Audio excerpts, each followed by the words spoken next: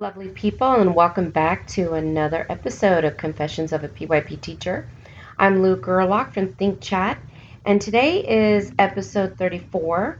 We're in our application series, and we're going to apply our understanding of agency and action.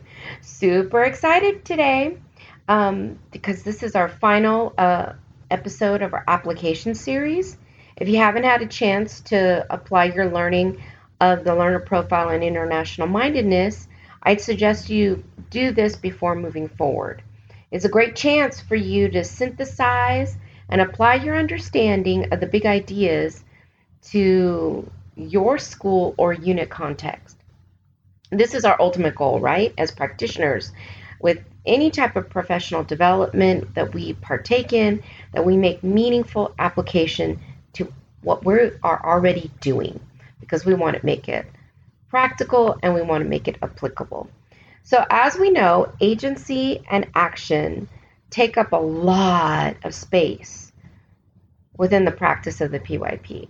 And it's changed greatly within the last 2.5 years, but for the better. Agency and action now, that partnership is so much more tangible. It makes sense to me. They shape everything that we do. So we need to take some time to apply it, to our practice, because it's big, right? And we're going to remind ourselves a little bit about the role, because there's so many steps. Remember that agency has 3 components: voice, choice, and ownership. And then there's kind of, I think, an overall, all-encompassing, just general agenic thinking that we do, that it can apply to any of them, right? So let's start with voice. So we can start off with everyone's voice is heard, where we're making sure that all of our students have a chance to be heard, whether it be whole or small group discussions. Utilizing a variety of ways to express voice, whether that be through the arts, through videos, through blogs, through music, audio, whatever it might be, to expand our thinking of how children can express their voice. Making those relevant connections, going back and having children make connections to their personal lives, because that's when we connect, right? And we touch hearts, and that's where the learning stays. Group discussions. So we know the power of collaboration, but it's those deep discussions and teaching children how to discuss authentically and richly. Giving extra time so that children can have moments of tranquility so that they can come up with their unique voice, because that takes a moment, as we know. Okay, so now let's move on to choice. Remember, choice is where we provide students the opportunity to help us co-create certain learning choices in the classroom. Do they drive everything? Sometimes. Do you drive everything? Sometimes. It depends on the context. You don't have to have this be every moment of the day, but we're trying to find a balance. So we can provide choice in co-creating content, having children help us create what's going to be learned. The leveled questioning, teaching children how to question for different contexts. Allowing children to choose the materials that they want to use to create an engagement, rather than just providing everything for them. Allowing students to have some voice and choice in how the learning space is designed. What strategies that they want to self-select so that they can best know how to share their voice. They need to have some choices. Too much choice can also be mind-boggling, right, for a child. So you might want to start with 2 to 3 in the beginning, and then move to 5 to 8. Organizers. So strategies is how, but how are you going to organize it so that it makes sense? They need to have a bank of those that they can self-select. Also, we talked about choice in regards to format. It goes with voice, right? Are we going to talk about video, text, groupings and they get to self-select which groups they're going to participate in at times, and also the projects in which they explore. All right, so now let's look at ownership. With ownership, we want them to buy into the process by co-creating those essential agreements. Those agreements of behavior, of academic success. Also, shifting our mindset to allowing students to have more ownership of the learning experience. Supporting creative thinking, thinking outside the box, where children take more guidance of, hey, I think it's best to explore it this way. What do you think? Instead of us creating every dynamic of the learning. Provide feedback and feed forward so that they're armed with tools where they can move themselves forward and help to self-adjust their behavior. And then give freedom. That's some tinkering time where we give them freedom and give them faith that they're going to rise above. Now, agency overall is how are we going to structure our, who controls the structure of the classroom? The actual activities, the time, all of that. Who's controlling the relationships? Who's working together? All of that. Who's controlling the collaboration? Who gets to work with each other? Who's controlling the resources? And who's controlling how the physical environment is arranged? So all of those things impact voice, choice, and ownership. So just a reminder. And then our types of action, we have what I call level 2 action, which is thinking, feeling, knowing, being, saying, and doing.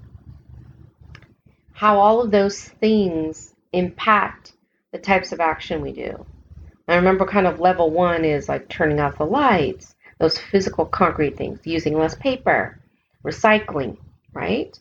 And then level 3 actions that now that the PYP has set for us, that they don't call them level 3, I do. This is the benchmark of participation, advocacy, social justice, social entrepreneurship, and lifestyle choices.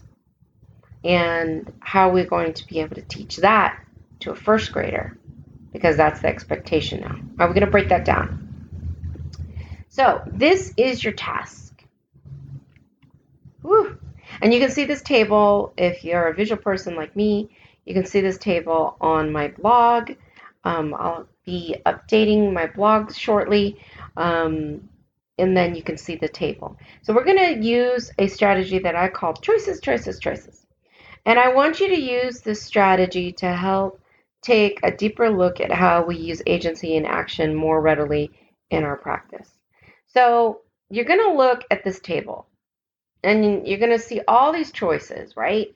And as adults, we can filter through these choices and decide which ones do I think I can implement right away. So that's the first part, right? And then which ones are going to take a minute. So I'm in the northern hemisphere, so I have half a school year left, and so I'm going to focus on what's going to take some time to put into practice by the end of the school year. And if you're in the southern hemisphere, when you return, what can you start off with? Or what can you have done realistically by the mid-year? Then the second step is to look again at your choices.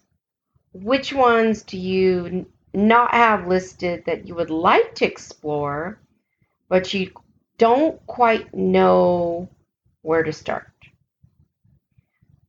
These are usually the ones that yield the biggest fruit, that are going to give you more bang for your buck. So that's why they're hard, right? And so we're going to take a look at those. And then the step 3 is we're going to basically brainstorm of how we can break it down and make it into bite-sized chunks so that we don't feel overwhelmed.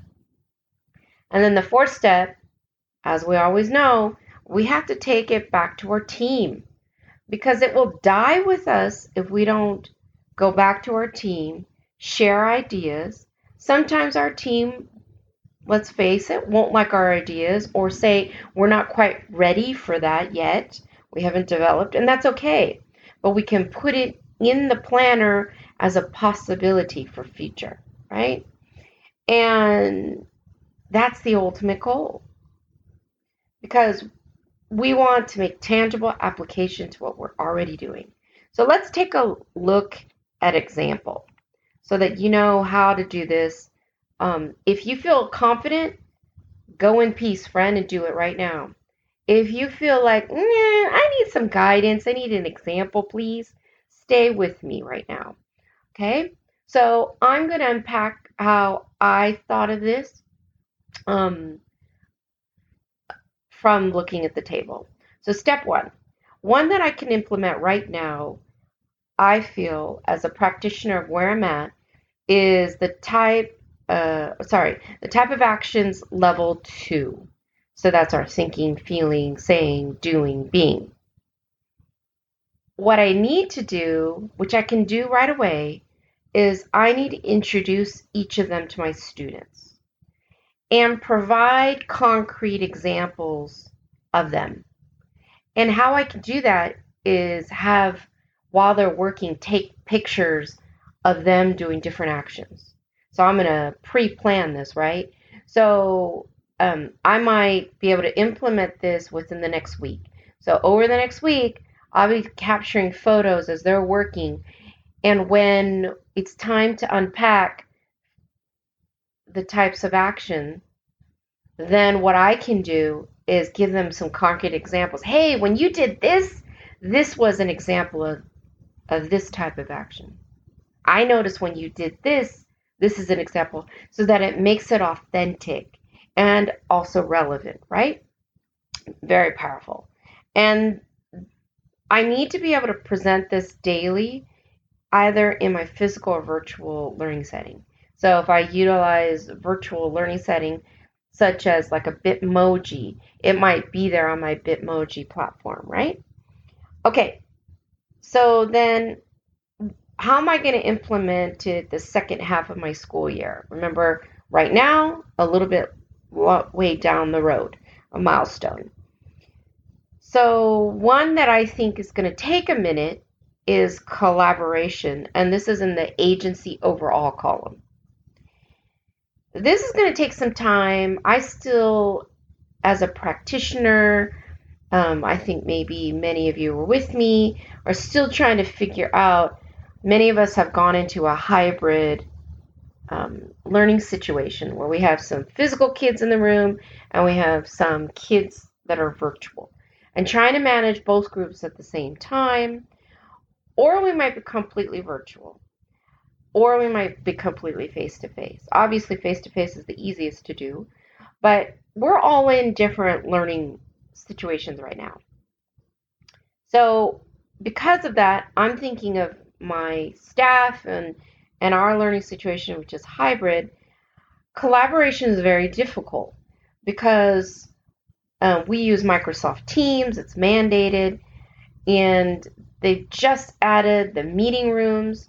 None of us have training on how to navigate meeting rooms, and utilizing essential agreements to deal with conduct in those meeting rooms. How do you get work done? How do you check on them? How do you facilitate between rooms?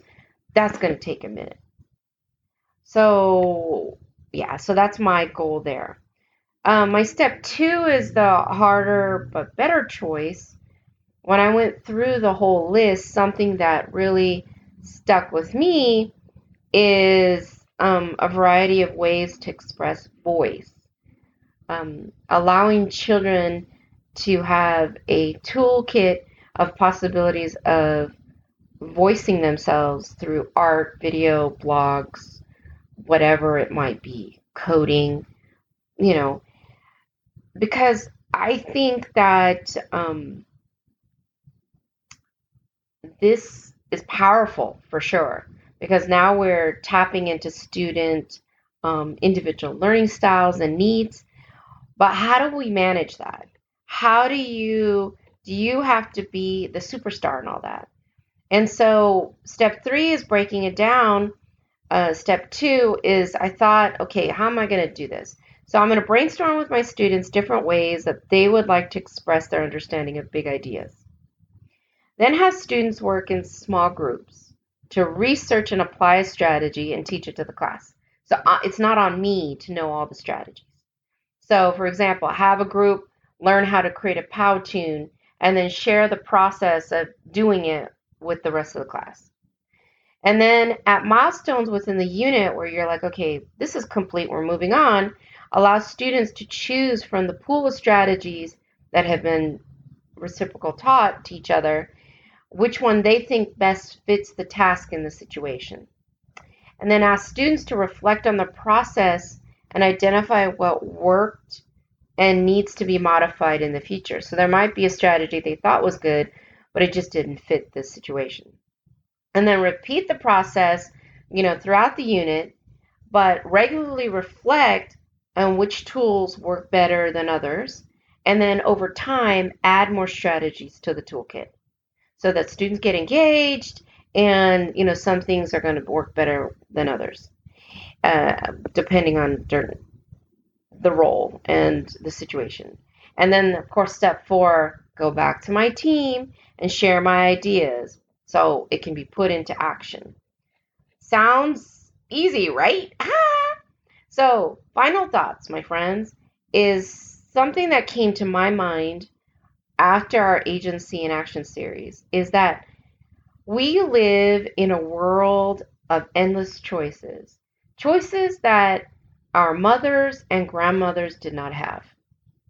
When my mother was, my age, she was on the cusp. She was basically could be a secretary, a teacher, and a librarian, right? And now as women, we have endless choices of different careers that we want and that we can have, or what college we can go to, or what cities we're going to live in. Will I take a gap year? Will I travel the world? Will I live abroad? All of these choices will be facing our students as they age. And if we don't get students to practice with making choices at a young age, they're going to greatly struggle and be overwhelmed in making informed choices when it truly matters. Think about that. So that's why it's so important to give agency to our children so that they make the correct and informed choice as an adult. So the last 3 episodes, they have been focused on applying our knowledge and understanding into our practice. It's been so much fun for me. This is so important if we want to make lasting change and grow in our practice. Reflection and application are never easy, my friends, because they require us to change. And as we know, change can be scary and daunting at times. My goal has been to get the dialogue started so it's easier for you to approach your team with tangible suggestions for improvement. Whew, not an easy task either. So see you in the next episode. And remember to hold on to that passion.